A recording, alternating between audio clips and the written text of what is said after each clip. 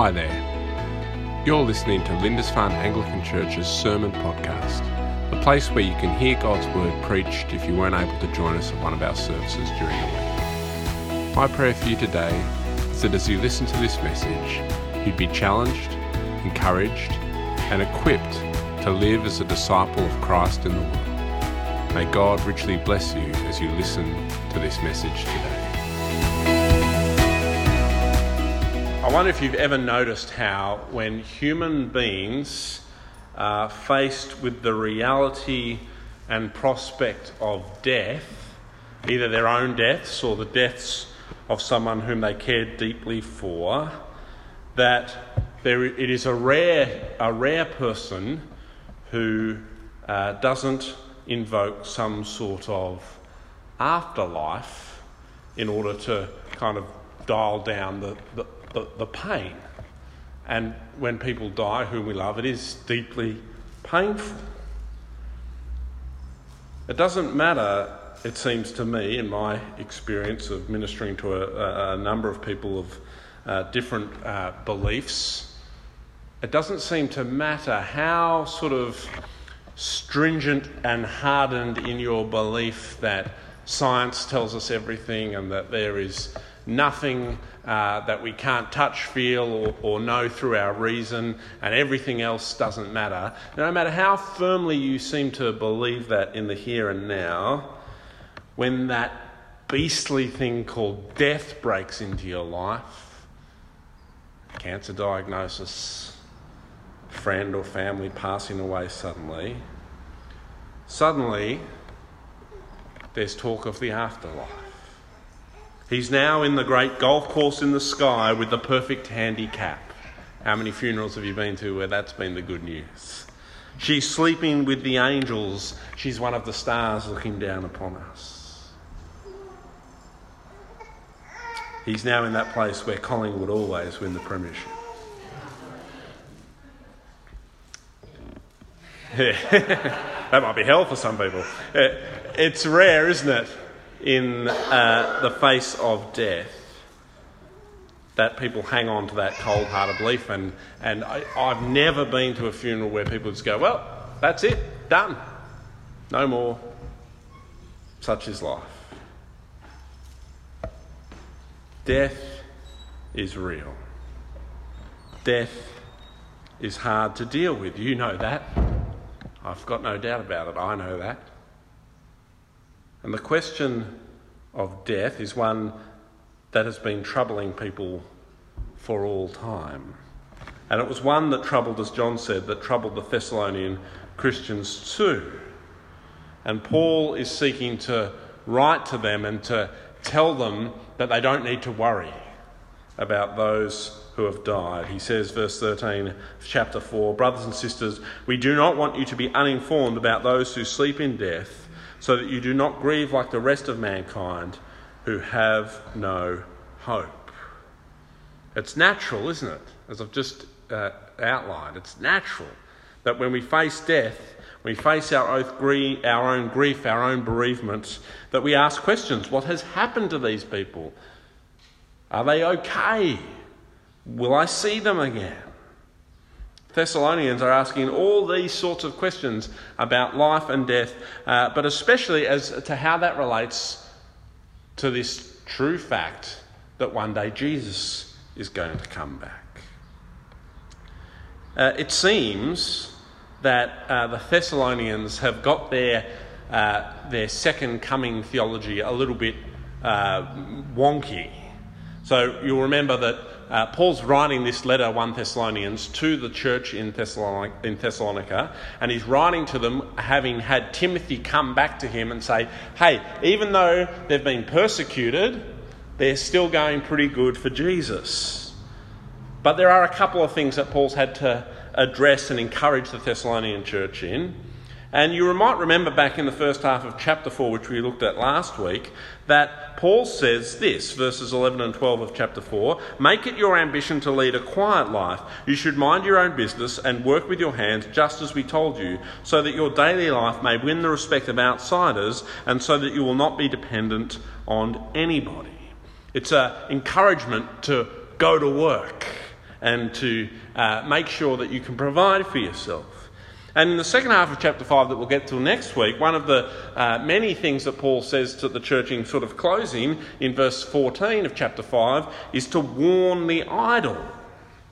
And scholars think that these verses and the verses that we've got today that we're looking at in end of chapter 4, start of chapter 5, seem to suggest that Timothy's come back to Paul and he said, hey, look, the church in Thessalonica is going good, but they've taken the news that Jesus is going to come back one day really super seriously, and they think it's going to happen like literally any moment now. And so some of them are stopping work, thinking, well, Jesus is going to come back, don't need to worry about looking after myself. But also they're thinking, well, we're not going to die. Because we put our faith in Christ, that means eternal life. Jesus will come back and we'll get eternal life. And so now that they're finding that people whom they love are dying, whether through persecution or natural means, we don't know. But this is kind of shocking their belief system. They can't figure out what to make of it. They don't understand what it all means. As John Stott says, for the Thessalonians, as their relatives and friends die before Christ returns, they have not anticipated this. It has taken them by surprise and greatly disturbed them. How would the Christian dead fare when Jesus came for his own? Would they stand at a disadvantage? Would they miss the blessing of the second coming? Were they lost? These are the questions that the Thessalonians must have addressed to Paul through Timothy. And so Paul writes our reading today of this section of the letter in order to address these concerns. And in doing so, he reminds us all about the nature of death and what Jesus' return means for that. Verse 14, he tells us, doesn't he, that for the Christian there is something different about death. Verse 14, chapter 4, we believe that Jesus died and rose again, and so we believe that God will bring with Jesus those who have fallen asleep in him. Paul uses 3 times in this section that word fallen asleep to describe death for the Christian, because Paul knows that for the Christian it is like another stage of life. It's not the end of life as we so commonly associate with death, but rather the next phase.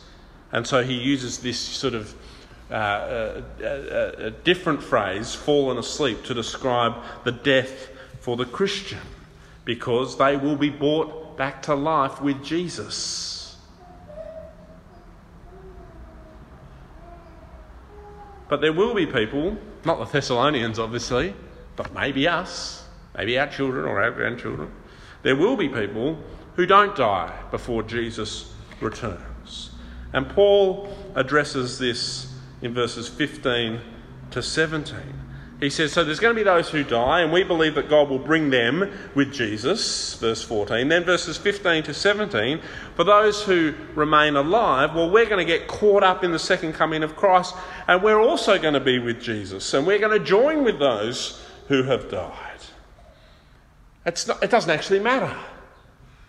Whether you're alive or dead, when Jesus returns, if you put your faith and trust in him, then you're going to be caught up in the great second coming of the Lord, and you will be with him forever, as Paul says at the end of verse 17. This is an encouraging truth, isn't it? Verse 18. Therefore, encourage one another with these words. You don't need to mourn over your dead Christian relatives as someone without hope. For you will see them again. We will be with them again if we keep our faith and trust in the Lord, because we will all be with the Lord forever when he returns. This is encouraging news. And this is the purpose of Paul's writing for and describing of the return of Christ and the joining of the dead and the living together at that return. to encourage us to keep on trusting in Jesus, even in the face of death or other difficulty.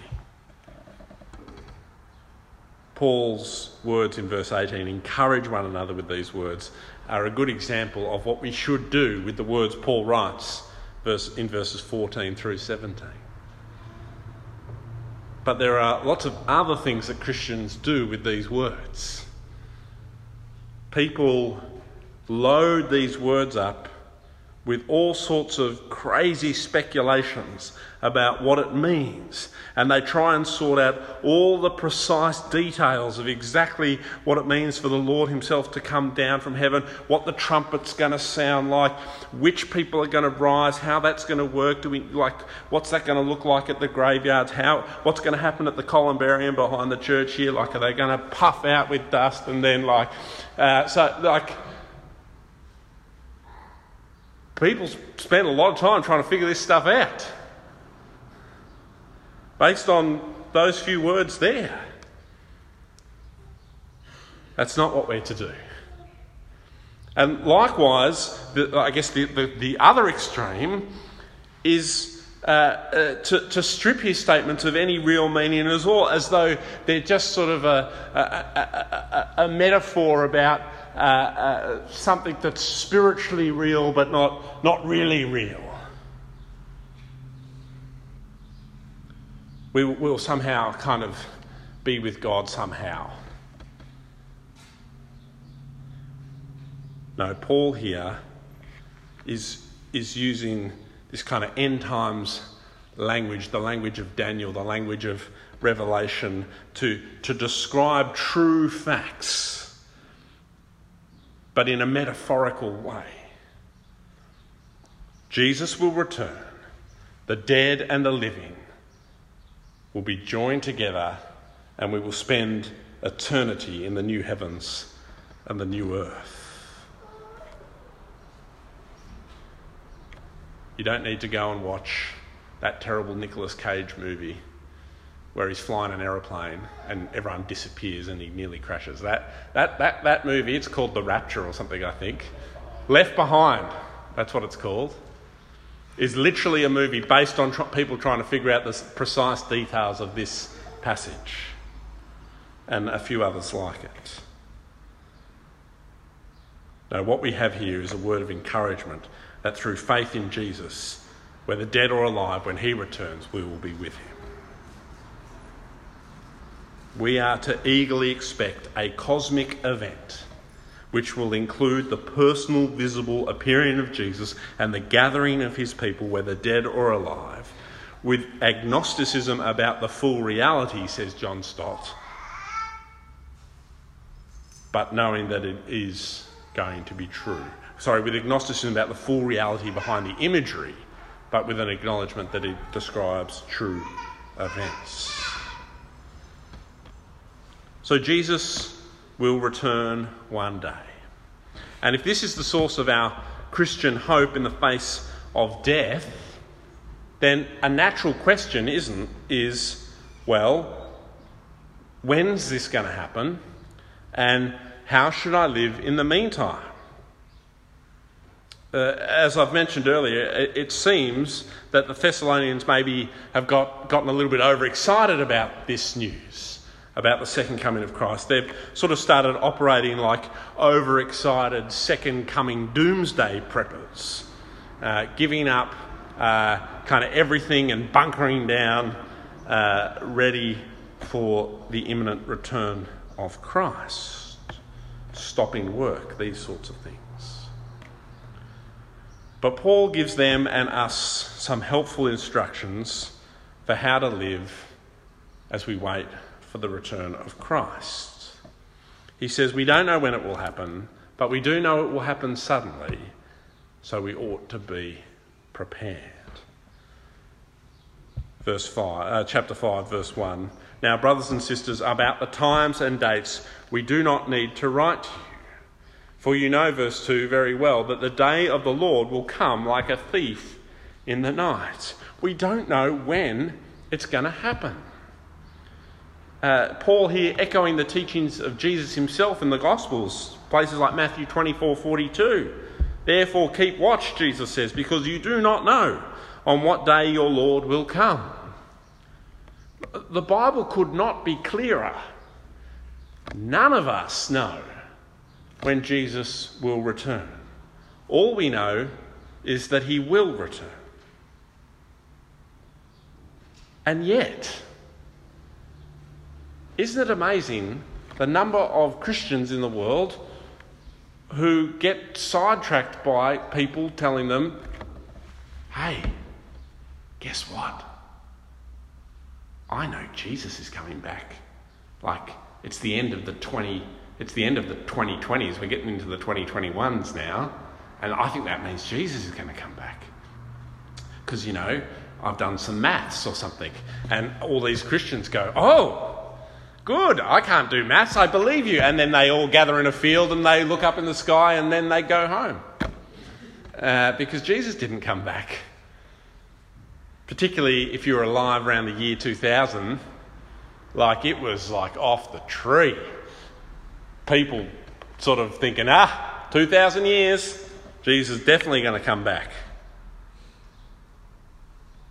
But all you need to do is just be a simple student of the Scriptures and realise that anyone who comes and tries to tell you the exact time or date is a false prophet.